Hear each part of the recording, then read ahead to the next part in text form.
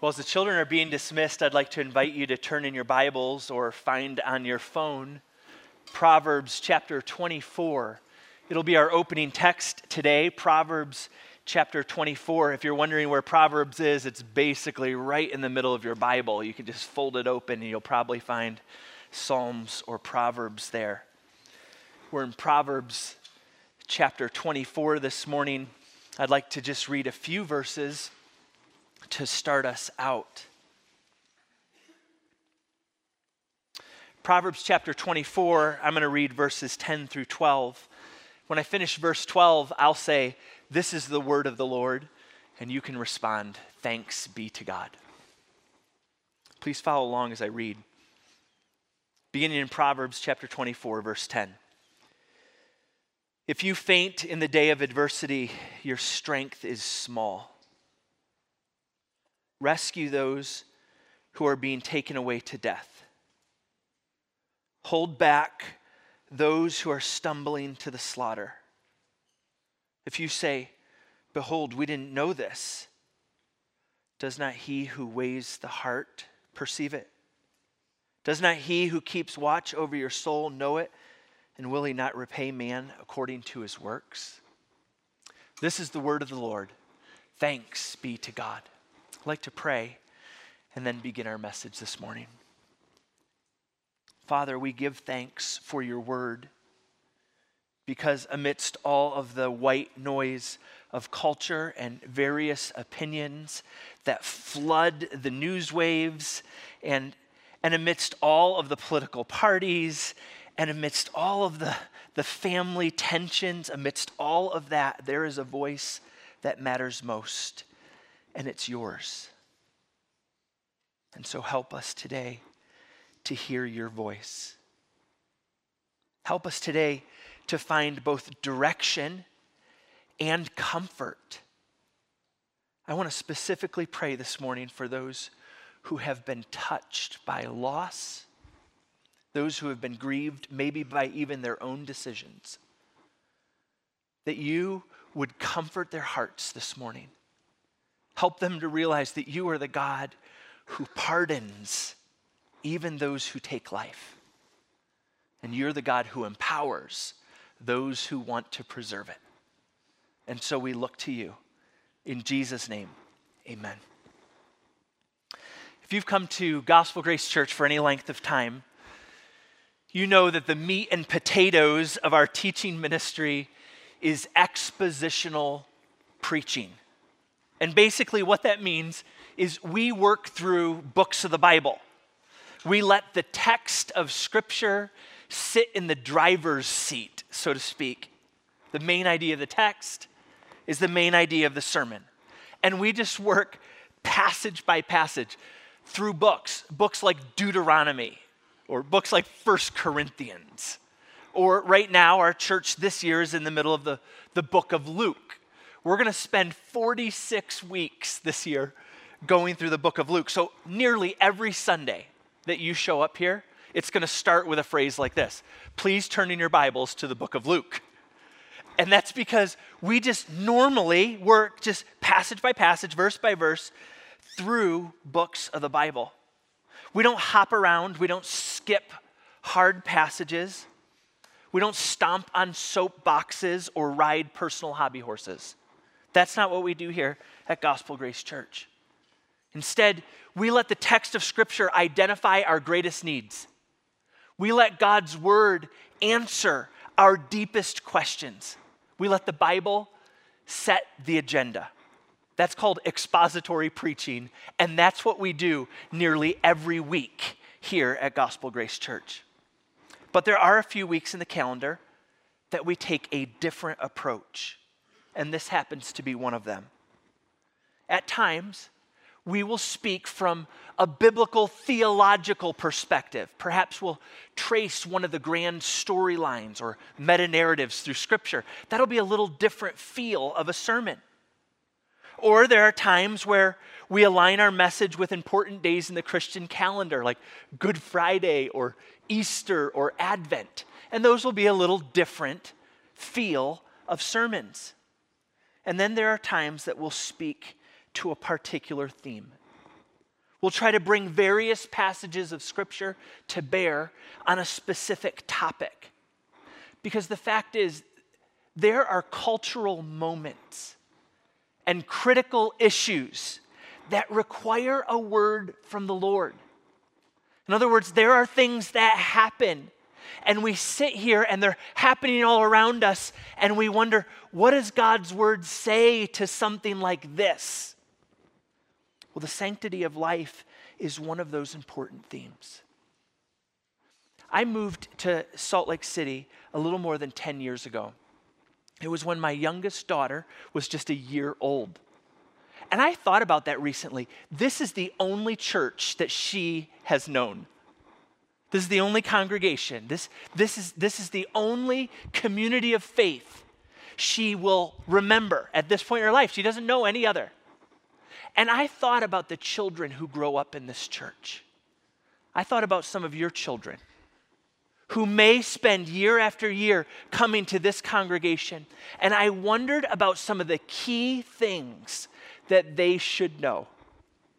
And I'm going to tell you, the truth about life is one of those. It's one of those key themes, those critical issues that if you come to Gospel Grace or you grow up in this church, you should know God's perspective on life. And so a number of years ago, I just started to build into my preaching plan a week each year where I would talk about the sanctity of life, where I would share a number of passages of Scripture that speak to this topic, where I'd have an opportunity to share with you my heart on this issue and bring key passages of God's word to bear. Now, this is a tough conversation to have. You may feel this morning like this is a tough conversation to hear, but imagine standing up here looking at all of you. It's a tough conversation to have. It's split families, it's divided denominations, it's ruined friendships. And so some of you are wondering, so why walk into this sort of a minefield? Well, it's because life is not a political issue. Life is not a privatized opinion.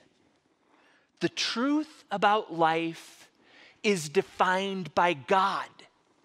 And here's why. Because he's the author of life.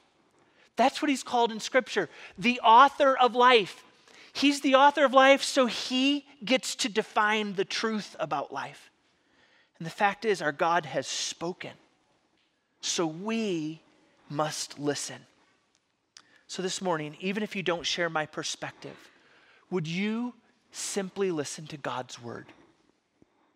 Even if you're here this morning and you have pain from your past, maybe you've boxed that up, you've tried to forget it, you don't want to talk about it, you don't want it to come to the surface, would you just listen to God's word? Because I'm going to tell you something about the nature of God. God does not take truth and force feed us.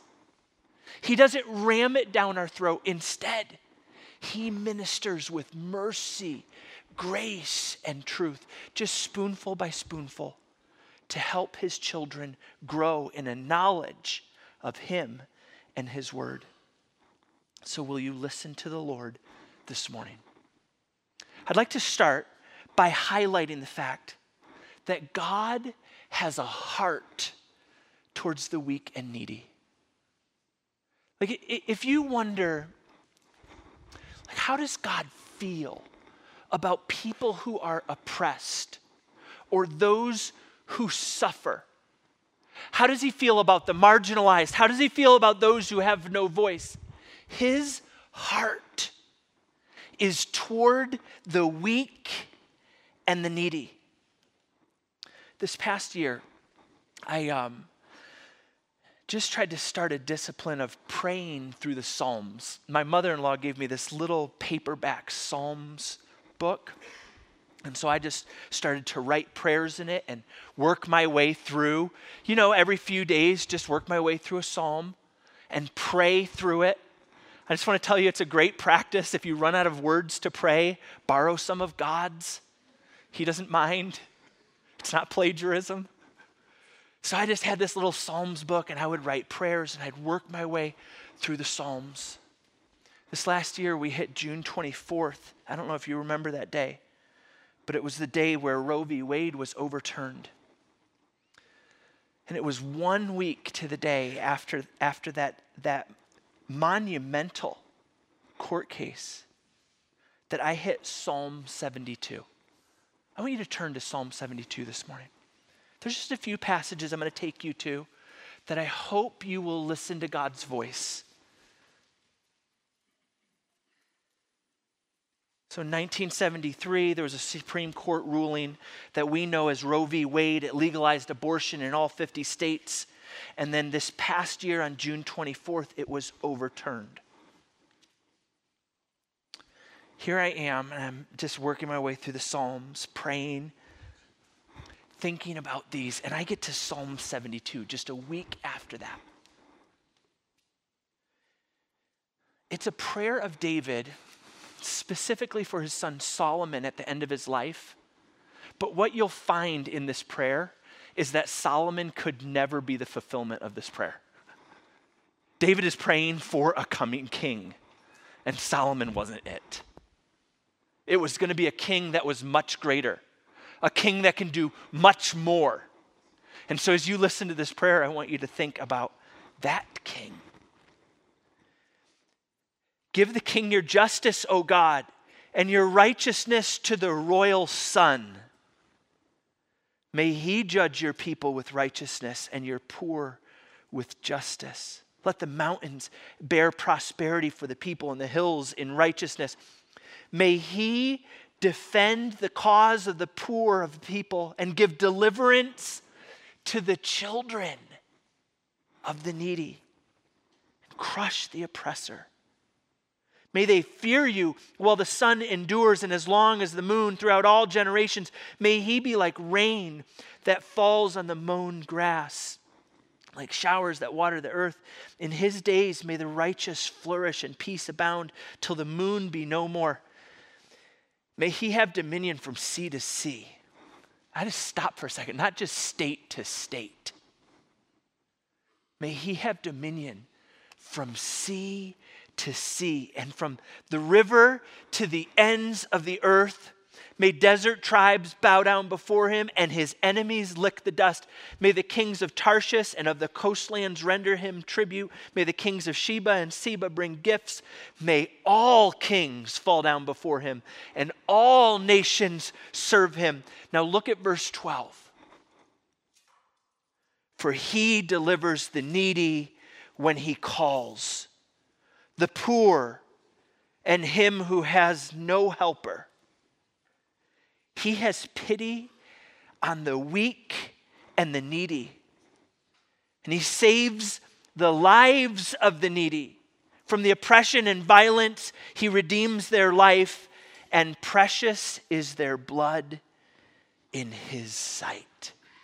I just want to tell you, here I am, a week after the overturn of Roe v. Wade, and I'm praying along with the psalmist. I'm praying for a king who will bring righteousness and justice. I'm praying for a royal son who will defend the cause of the poor and give deliverance to the needy. I'm asking God for this monarch who would bring peace to the earth, have dominion from sea to sea, such that the rulers of all nations would bow before him. I'm praying for this king, this sort of ruler that delivers the needy, that takes care of the poor who has no helper, that pities the weak and needy and saves the lives of the needy. From oppression and violence, he redeems their life, and their blood is precious in his sight. And I'm just praying for this king. And I couldn't help but think about all of those babies who are weak and needy. All of the unborn whose lives are in danger. Is there any class of people that is more weak and needy than the unborn? Is there anyone who has been so oppressed by violence that their blood has been shed and shed and shed? The shedding of their blood does not go without notice.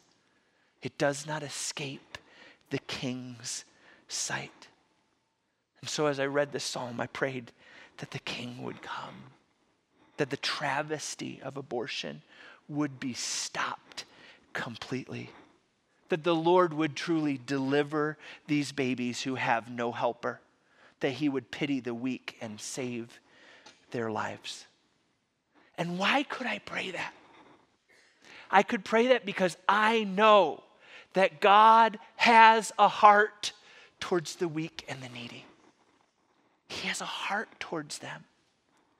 He views the unborn. Listen, my friends, this may be up for debate in some circles, but if you just look at Scripture, you have to come to the conclusion that God views the unborn as living human persons.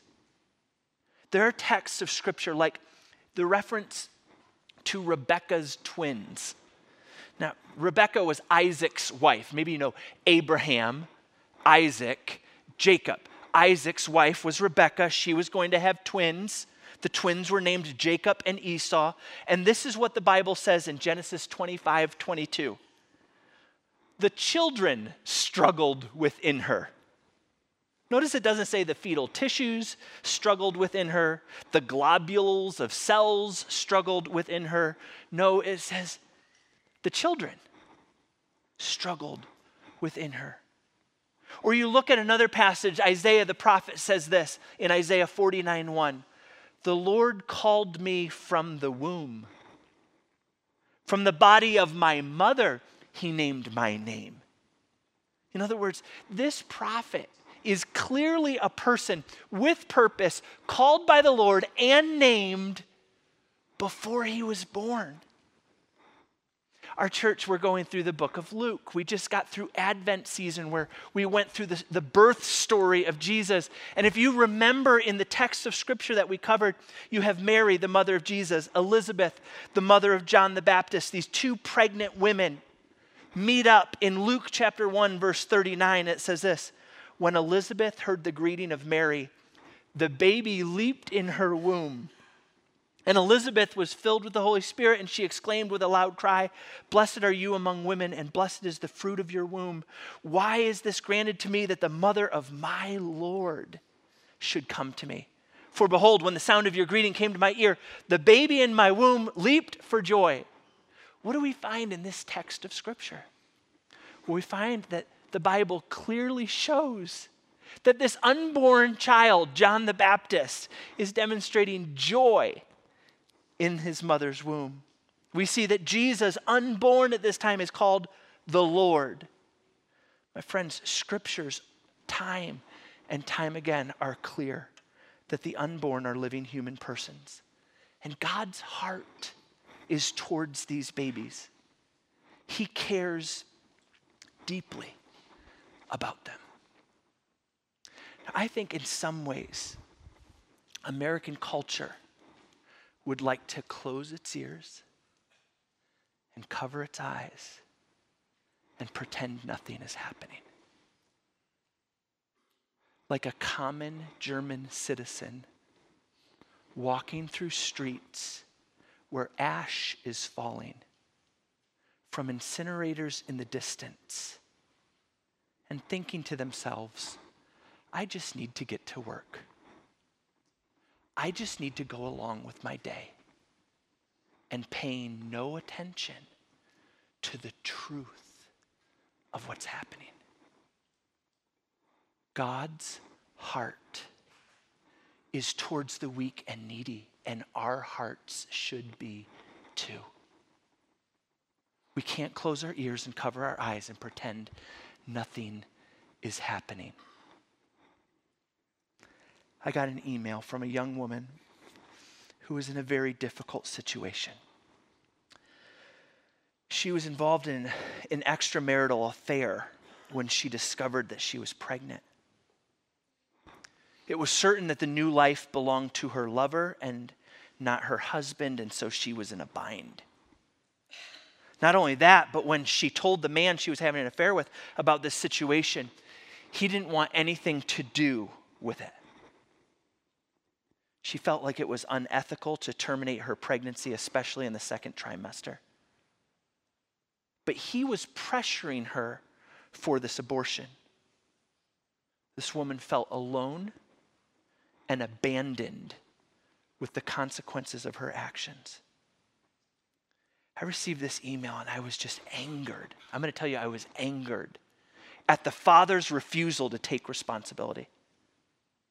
I wanted to help this woman. I wanted to encourage her about the gift of life, regardless of the situation or the circumstances of difficulty that were surrounding her. And so I wrote her back. This is what I said. It seems like you're trying to navigate a very difficult situation. I'm so sorry that the blessing of new life has been shrouded with a lack of support and unbiblical pressure to terminate the pregnancy. Please know that God cares for you and your baby. You are loved. And although your situation must feel very heavy, you're not alone. God says he'll never leave us or forsake us. Treasure that little one because God can make beautiful things out of difficult circumstances. I told her my father was the product of an unplanned pregnancy, and his biological mother gave him up for adoption instead of aborting him.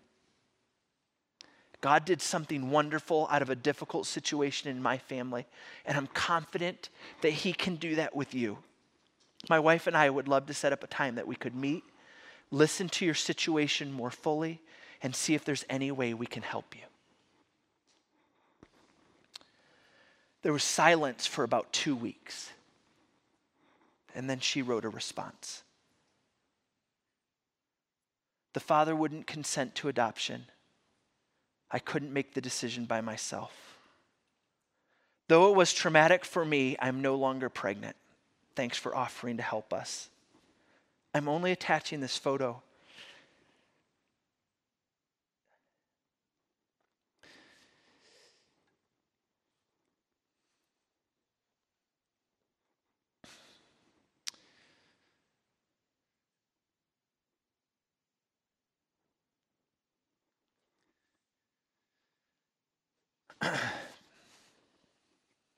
because when I reached out to the father's family, they called me a liar, and I wish things were different, truly. And attached was a sonogram picture of second trimester twins before they were aborted.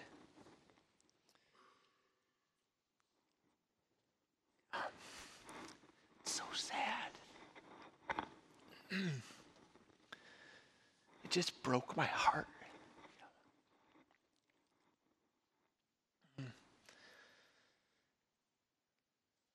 I just cried right there at my desk,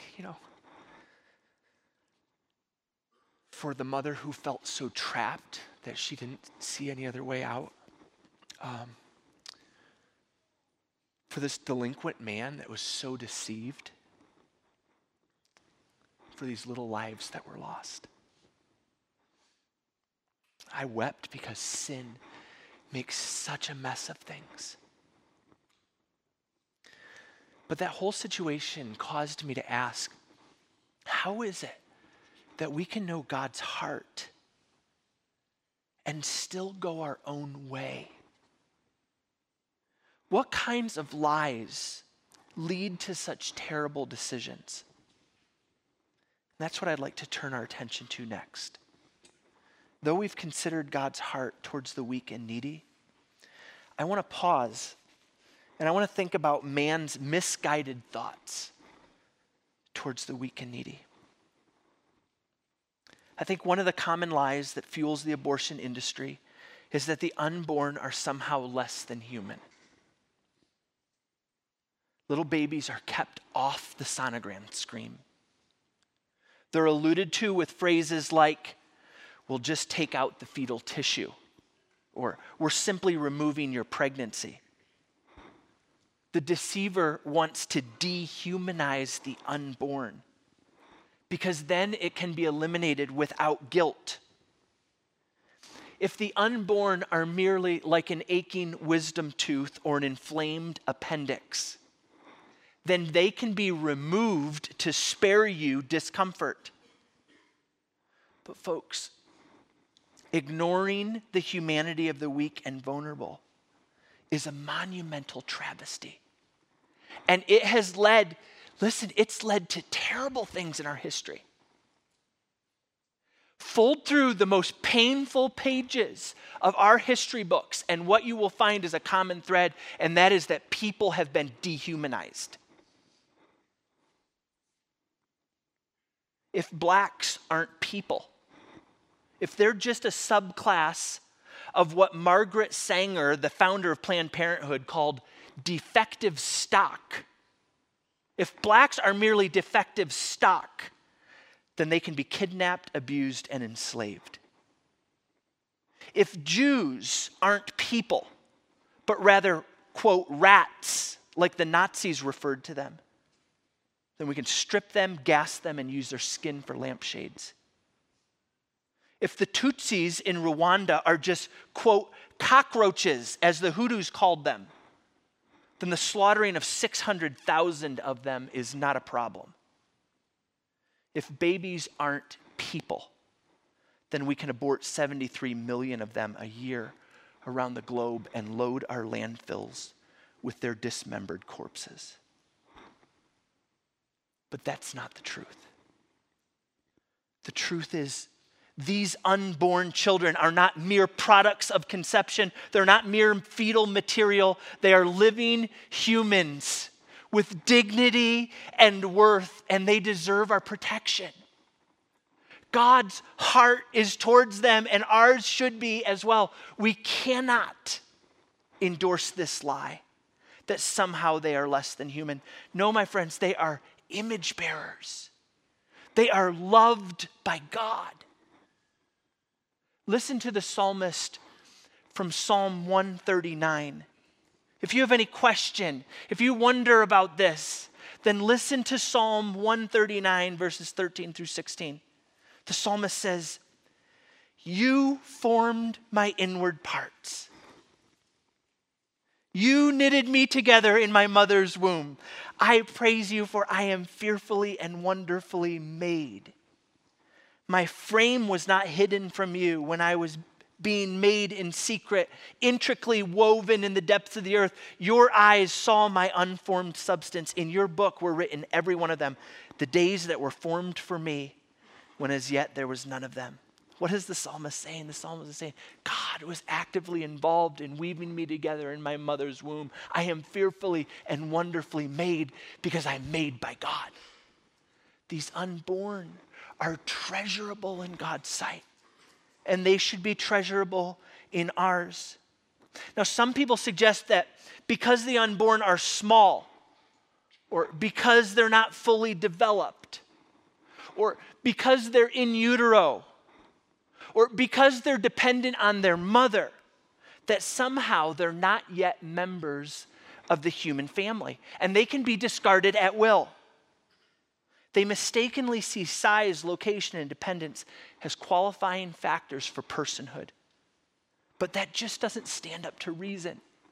Listen, my friends, these are the things you will hear people say to justify this travesty of abortion. In terms of size, sure, embryos are smaller than newborns. They're smaller than adults, for that matter. But do we really want to say that large people are more human than small people? Do we really want to go there? Level of development. Some people say, well, they're not fully developed. People aren't like clocks and spaceships. Artifacts such as clocks and spaceships come into existence part by part. But living beings are different. They come into existence all at once and then gradually unfold themselves to the world around them. Now, fetuses are clearly less developed than you and me. But 4-year-olds are less developed than 14-year-olds. Are we saying that teens have more innate rights than toddlers? It just doesn't stand to reason.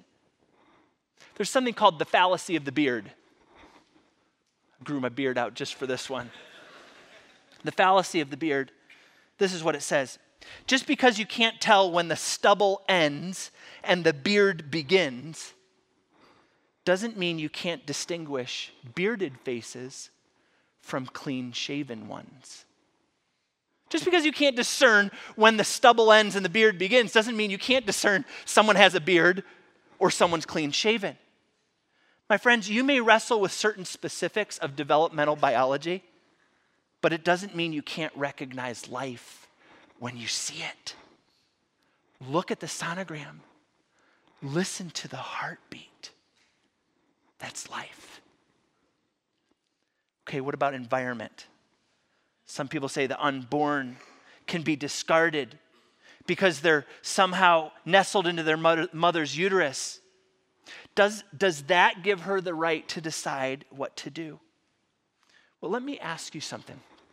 Does your location change your human value? My friends, passing through the birth canal, as passing through the Panama Canal, does nothing to change who you are. It's who you are, not where you are, that determines your worth and your right to life. Finally, some people talk about dependence. The unborn is dependent on the mother for survival, so perhaps they don't have the right to live. If viability makes people valuable, what about those who depend on insulin? What about those who are hooked up to machines in a temporary coma? What about those who require a dialysis machine? Surely you're not suggesting that they're disposable, are you? My friends, the fact is, although people differ, they share common dignity and value as human beings. They have equal rights to life. Others are misguided. Remember, we're thinking about some of man's misguided thoughts towards the weak and the needy. Others are misguided into thinking that hardship is a sufficient reason for homicide. They would never put it that way. But that's the truth of the matter. This causes my life to be hard, so therefore I have to eliminate this child. They say things like, there's no way I could afford to raise this child. I'm going to end up a single mom or a single dad. How could I possibly make ends meet? Well, at first glance, that might sound responsible. But the real question is this: when human beings get expensive, can we kill them?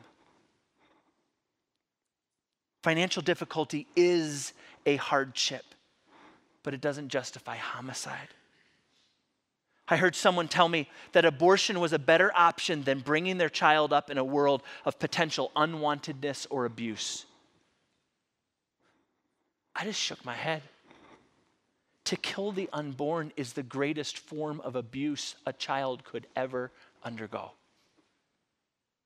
You're afraid they may be raised in a society where they would be unwanted and abused, so you kill them?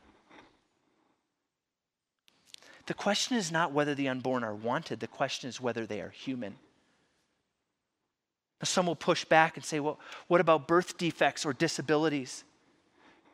Do you realize that sadly an estimated 92% of all women who receive a prenatal diagnosis of Down syndrome choose to terminate their pregnancies? I want to suggest to you that God has a design and a desire to use everything for our good and His glory. Everything. We know that all things work together for good to those who love God, to those who are called according to His purposes, it says in Romans 8:28. That includes disabilities. Listen to what God told Moses in Exodus 4:11. Listen to the words of the Lord. Who made man's mouth? Who makes him mute or deaf or seeing or blind? Is it not I, the Lord? God's wise providence and His sovereign direction of our lives can even include disabilities. Do you remember the man born blind in John chapter 9? Jesus says his disability is part of God's plan to glorify himself. I was reading an excerpt from a former Surgeon General named Everett Koop. He had worked for several years with deformed infants as a pediatric surgeon in Philadelphia's Children's Hospital. This is what he wrote. I found it fascinating. He said this: "It has been my constant experience that disability and unhappiness do not necessarily go together. Some of the most unhappy children whom I've known has all their physical and mental faculties. And on the other hand, some of the happiest youngsters have borne burdens which I myself would find very difficult to bear. Who knows what happiness is for another person?" Now, I'm not trying to minimize the difficulty or the financial strain or the unexpected pregnancies and all that comes with it, some hard home situations or potential defects and disabilities. I'm not trying to minimize those things. I don't want to minimize hardship, but I don't want to justify homicide. Abortion is not the answer. I wonder how many of you over Christmas did what we did in our home and watched It's a Wonderful Life. There's 2 people. There's a fantastic movie. Jimmy Stewart, It's a Wonderful Life. Okay, you didn't watch over Christmas. I just want to poll the audience one more time. How many of you have ever seen that movie? Okay, thank you. Oh, making me feel a little better. This classic Jimmy Stewart movie, It's a Wonderful Life. Here's this main character. His name is George Bailey. And he experiences hardship, doesn't he? It's like overnight, his life unravels. Things got so bad for George Bailey that he wishes he had never been born. He stands on this bridge. He's contemplating ending his life. And an angel is sent to him, Clarence. Do you remember him? Doesn't look like an angel, but there's Clarence. He's sent to him to show him how the world would have been a much worse place without him. Do you remember how all this unfolds? George ends up going back to Bedford Falls, but it's not Bedford Falls anymore. It's Pottersville. He tries to find his wife, but it's not his wife anymore. Mary's an old maid. He goes to see Mr. Gower. Do you remember Mr. Gower, the druggist? Now he's an ex-convict and a drunk. Things are bad all around him. And this is what Clarence, the angel, says. Strange, isn't it? Every man's life touches so many other lives. And when he isn't around, he leaves an awful hole to fill, doesn't he? You see what a mistake it would be to throw it all away? My friends, do you realize how abortion has created some 73 million awful holes in our society each year? Have you ever wondered what our culture has lost?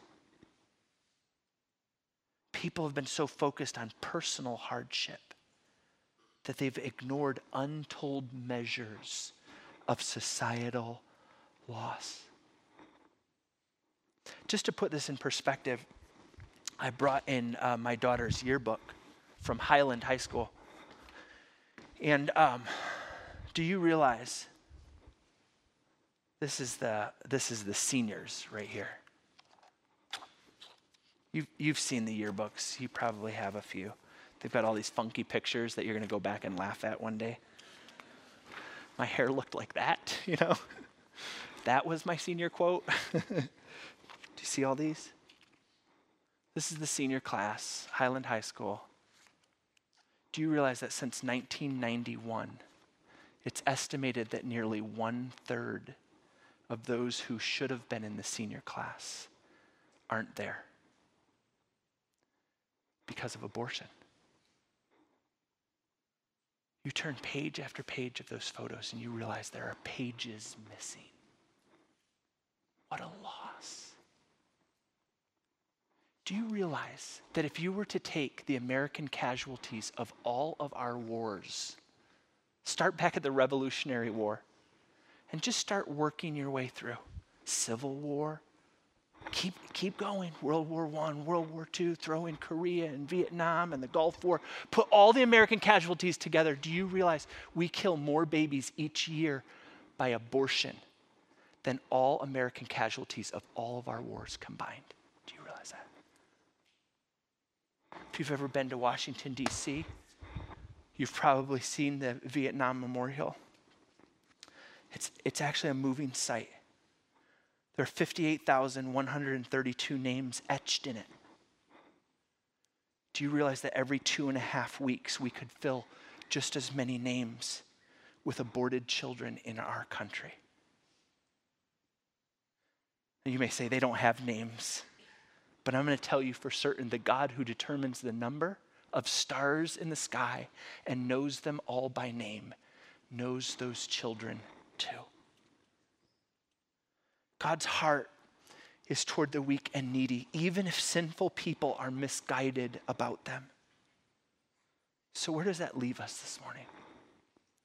Well, it points us to our need for God's help. I want to close this morning by just talking about God's help for the weak and the needy.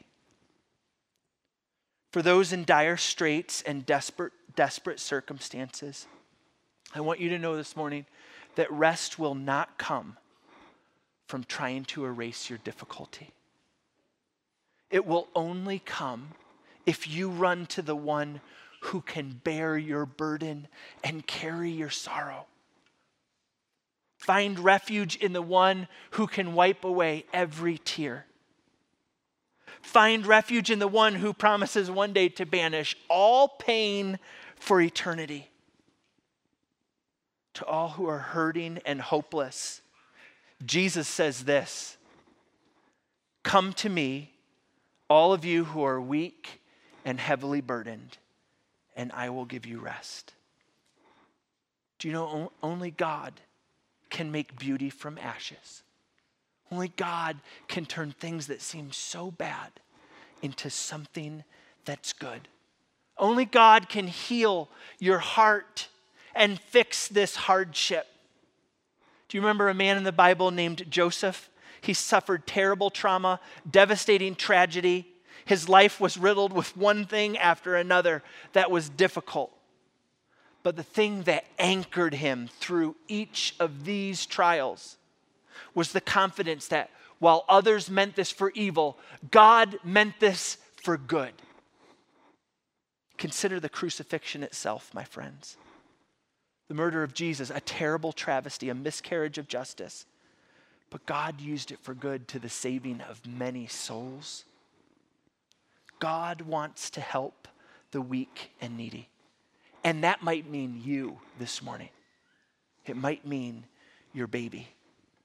If you're in a tough spot, or if you know someone who is, I just want to encourage you that you're loved and you're not alone. You know that email I read? I went back and read my response over and over and over again, wondering if there was something else I could have said. If there was something else I could have done. If only I could have pled a little bit more.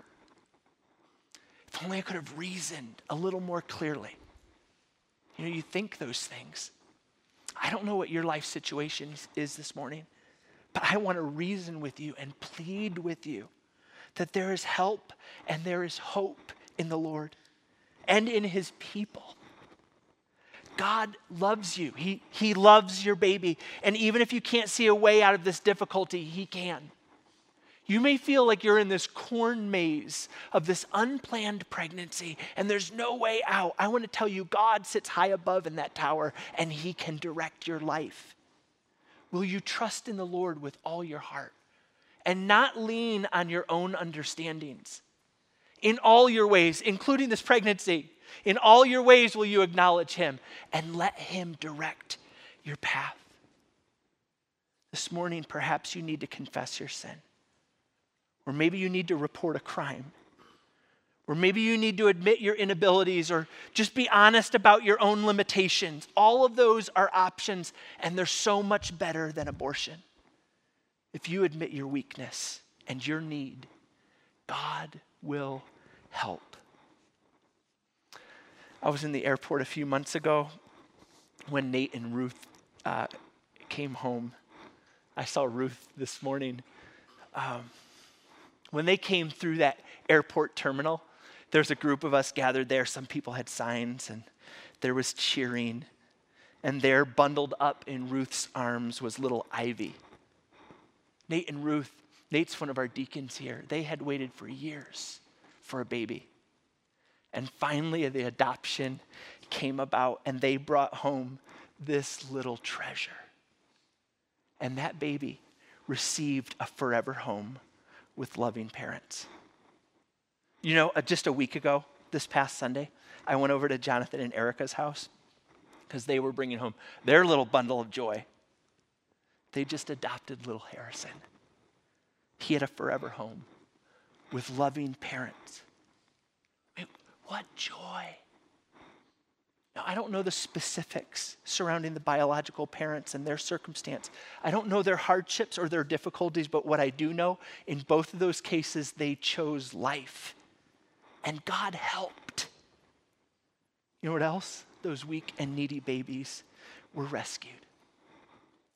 Friends, God's heart is toward the weak and needy. And despite common misconceptions of men, our Lord is ready and willing to help. Will you turn to him? Let's pray.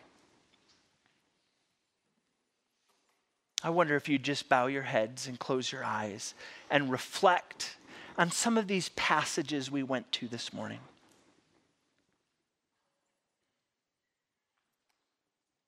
I wonder if perhaps some of you in this room have been touched in some way by abortion.